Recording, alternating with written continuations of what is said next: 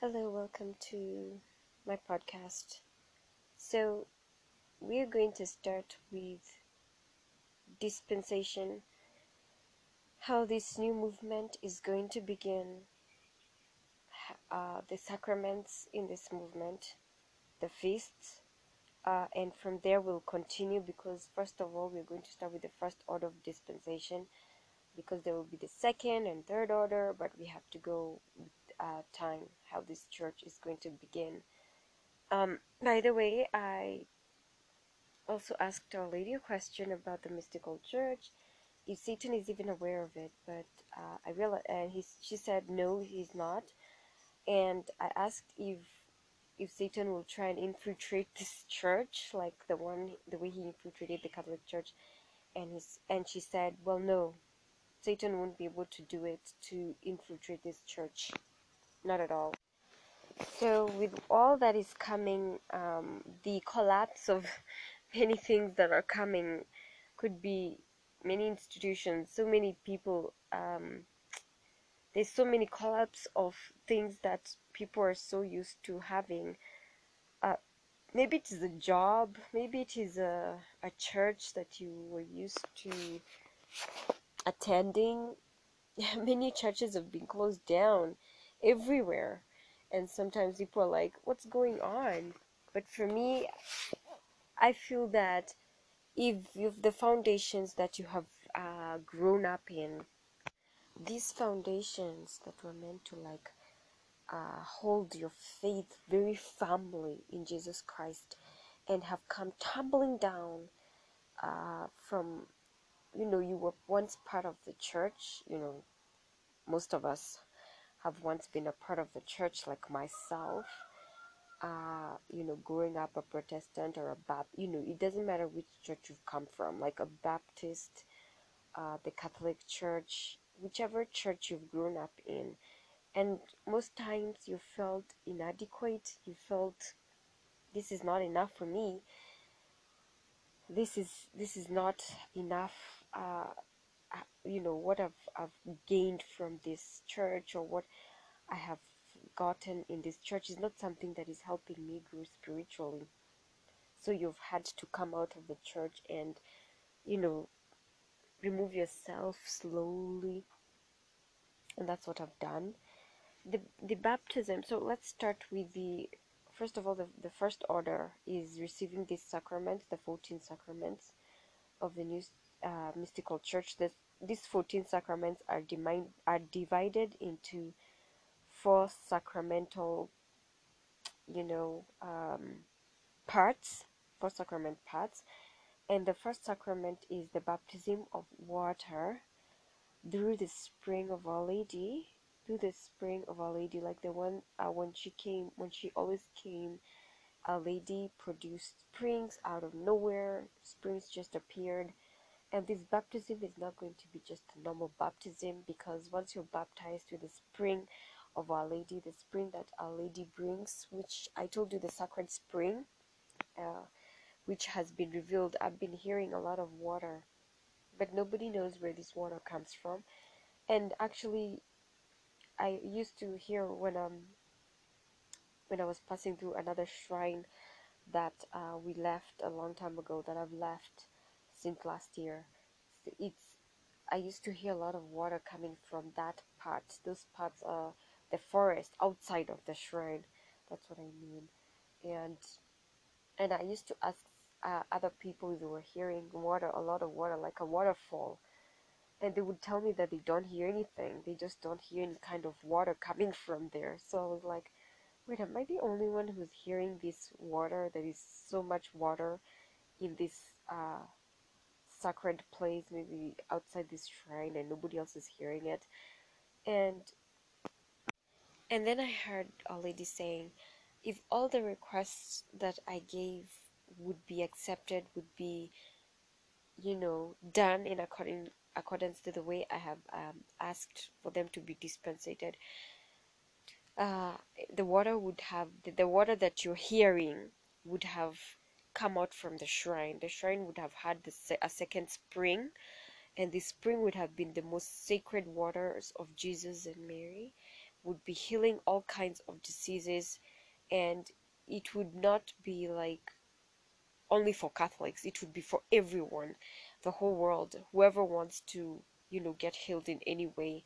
So that's what she told me. But since that time, those people didn't care, and they just decided to, like, those kinds of things we don't know. And as I've done these questions of what was happening, and how the Catholic Church see Our Lady, you kind of see the attitude they have towards Our Lady, the spring. And I'm not as really asked about the spring, but I can ask the spring. With time, I'll ask more about the springs, and the springs that are appearing from all over the world. I will do that. I'll do Lourdes. I'll do everywhere. Our Lady of Revelations. I'll do all those places where Our Lady has appeared.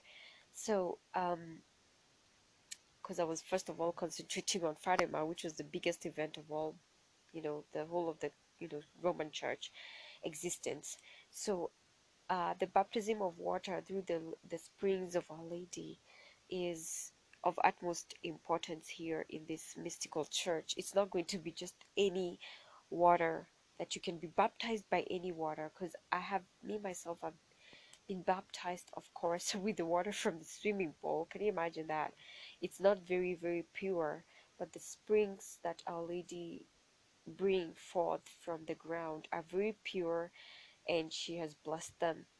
And so we are baptized in the water, and immediately upon being baptized by this spring, the Holy Spirit descends upon the human being. Okay, there's the baptism of the Holy Spirit. I'm telling you, this is the first sacrament. The second sacrament is the baptism of the Holy Spirit, because as you're baptized in this water, the Holy Spirit comes down from heaven.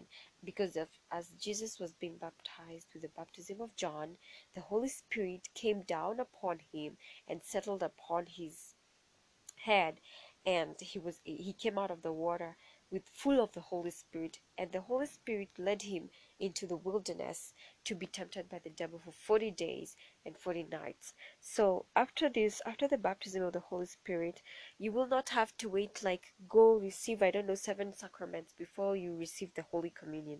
After receiving the baptism of the Holy Spirit, immediately you receive the Holy Communion. There is no time for you to, even kids are going to go through this, and they will not need to, like, wait until, I don't know, they're taught. I don't know what kind of catechism this is. I just don't know about this Catholic catechism anymore. It's just because Jesus was telling me that these sacraments have to be. So this sacrament being dispensed, you just don't have to wait, the way you've been told that you have to go through the whole catechism. I don't know how many, like 3 months, I don't know, 6 months, whatever months they have for, but it's simple as receiving God through the Holy Spirit, through the Holy Communion. It's like once you've received the Holy Spirit, you receive Jesus Christ, the body of Christ, through Holy Communion already. It's like you're receiving God again the second time or the third time, because you've gone through the first sacrament. And then afterwards, after you've received these sacraments, the first 3 sacraments, with the first part of the sacrament being given, there's the second sacrament, the second part of the sacraments, which is the fruits of the Holy Spirit. You start receiving the sacrament of love. You're taught about love. There's Galatians 5, how you receive that love. There's so many scriptures that teach about love. There's also joy. There's joy in the kingdom of heaven, right? When you're in in church, you won't be taught those kinds of things. You won't be taught that you have to be happy. You'll be taught about so many things that sometimes you feel like your heart is just so heavy. Instead of the burdens being taken away from you, you just feel more burdened by what the church is doing, and the church is teaching things, the way they do things, the way they teach things. It's kind of boring. You feel like there's no joy in your heart. Like you have to go through this process, because in the Protestant or these denominations in the Catholic Church, you have to, like, you're baptized, and afterwards you have to go through the catechism. You have to be confirmed. There's a confirmation after confirmation into the church. And then now you can start receiving the Holy Spirit after you've gone through the whole catechism, stuff. It's a lot of, I don't know, mumble jumble. That's, the small children who are willing to, they want to receive Jesus already. They want to receive Holy Communion. So, instead of going through those kind of things, and then they do the sprinkling of water. I'm sorry, but that wouldn't happen anymore, guys. This baptism of do the spring of Our Lady is enough baptism for you to receive Jesus Christ, for you to receive the Holy Spirit in your life. The sacrament of love, there's the sacrament of joy, there's the sacrament of peace. Okay? Peace that surpasses all understanding. Everyone who is part of the mystical church, who is a Christian, the part of the body of Christ, they receive this peace, the peace that surpasses all understanding. The peace of God rests within you. There are all these passages about peace. We'll be talking about them, okay, through the sacraments. Then there's patience. We are taught how to be patient in this sacrament, how to be patient in church, how to be patient, how to be enduring everything with patience. Yeah, even if you're suffering with patience. You're doing everything in patience. And then there's kindness. You're taught the sacrament. There's this dispensation of kindness that is being given. You have to be kind. You have to be kind to everyone around you. In the church, in the new church, the new mystical church, there won't be faces that are gloomy all the time, and people who are just completely unkind to other people around them when they're asked to be kind to those who don't have anything, whether it's in the church or outside of the church, because you have to be taught how to be kind. Is another sacrament which will come, will be more detailed. We'll talk about that one. And then we have that sacrament of goodness. Okay, we have to be good to others. Okay, then there's this sacrament of self-control. We have to be self-controlled. If you don't have self-control, it means you've not received the gift of the Holy Spirit, and that means you have to start again from the beginning. It's not going to be good, because it means that person who just is not practicing self-control has not given his life fully to God. Because you can go through everything, you can go through all the sacraments, and then in the end of it, you realize this person is 50-50, is in the kingdom of Satan and is in the kingdom of God, and he has to choose whether to be in the kingdom of heaven or to be in the kingdom of Satan. Then we have that sacraments.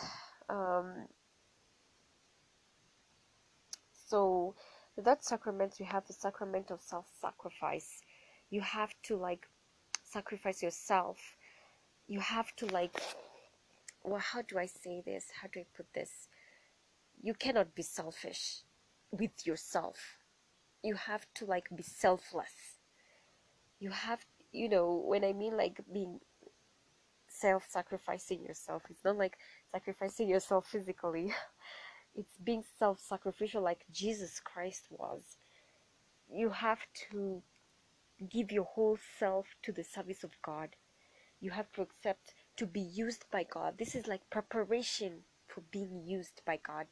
Once you have that, and once God, in this sacraments, it's kind of like you have to give yourself fully. You cannot retain some egoistic, egoism inside of you. You have to destroy the egoistic nature inside of you through the help of the Holy Spirit coming. The Holy Spirit has settled upon you, so the Holy Spirit is helping you get rid of that self, egoism, that kind of ambitiousness that you have, that is not the ambition for God. Instead of being ambitious or self sacrificial in the kingdom of God, sacrificing yourself whenever you're called to do something, you do it. Then after that has been given inside of you, you receive this sacrament. This is a sacrament of charity. You're capable of going out there to be charitable. You're able to give love to the poor, to the sick, you're able to give that service, whether you're working in a hospital, whether you'll be working in a school, whether you'll be working on the streets, cleaning, all that stuff, whether you'll be, wherever you're going to be sent in, through this mystical order, it will be like you have already gone through all these sacraments, you know what I mean? And you're already growing because you have to be nurtured. These sacraments have to be nurtured, okay? The mystical order will be nurturing you. Jesus Christ, Blessed Mother, they will be nurturing you how to give this love to the sick. Selfless love, selfless joy, selfless peace, selfless patience, kindness. You will have to be a peculiar people, but that will come to that. And you will also be able, the other sacrament, the part of the third sacrament is sharing with your neighbors, also having love for your neighbors. And if your neighbors come to you and say they don't have this, they don't even have something to shield them from the cold, you will share with them. Share with the clothes. Maybe you have extra clothes in your houses that you feel that there are people out there who don't have those clothes. You should, do that, share these clothes with these people, because it's not like you're being forced to do it, like Christians today, the way I've observed outside Christians nowadays, whether they come from whatever church they come from, if they're asked to share, they rarely share with anyone because they just don't have it in them. They have not received this sacrament of sharing, the sacrament of self-sacrifice, which is actually the sacrament which helps them to give. Because if they are just don't have it in them, they can't give. And they will call themselves Christians, but there's no Christianity that is being shown on the outside, because there's no love, there's no peace, there's no joy in them.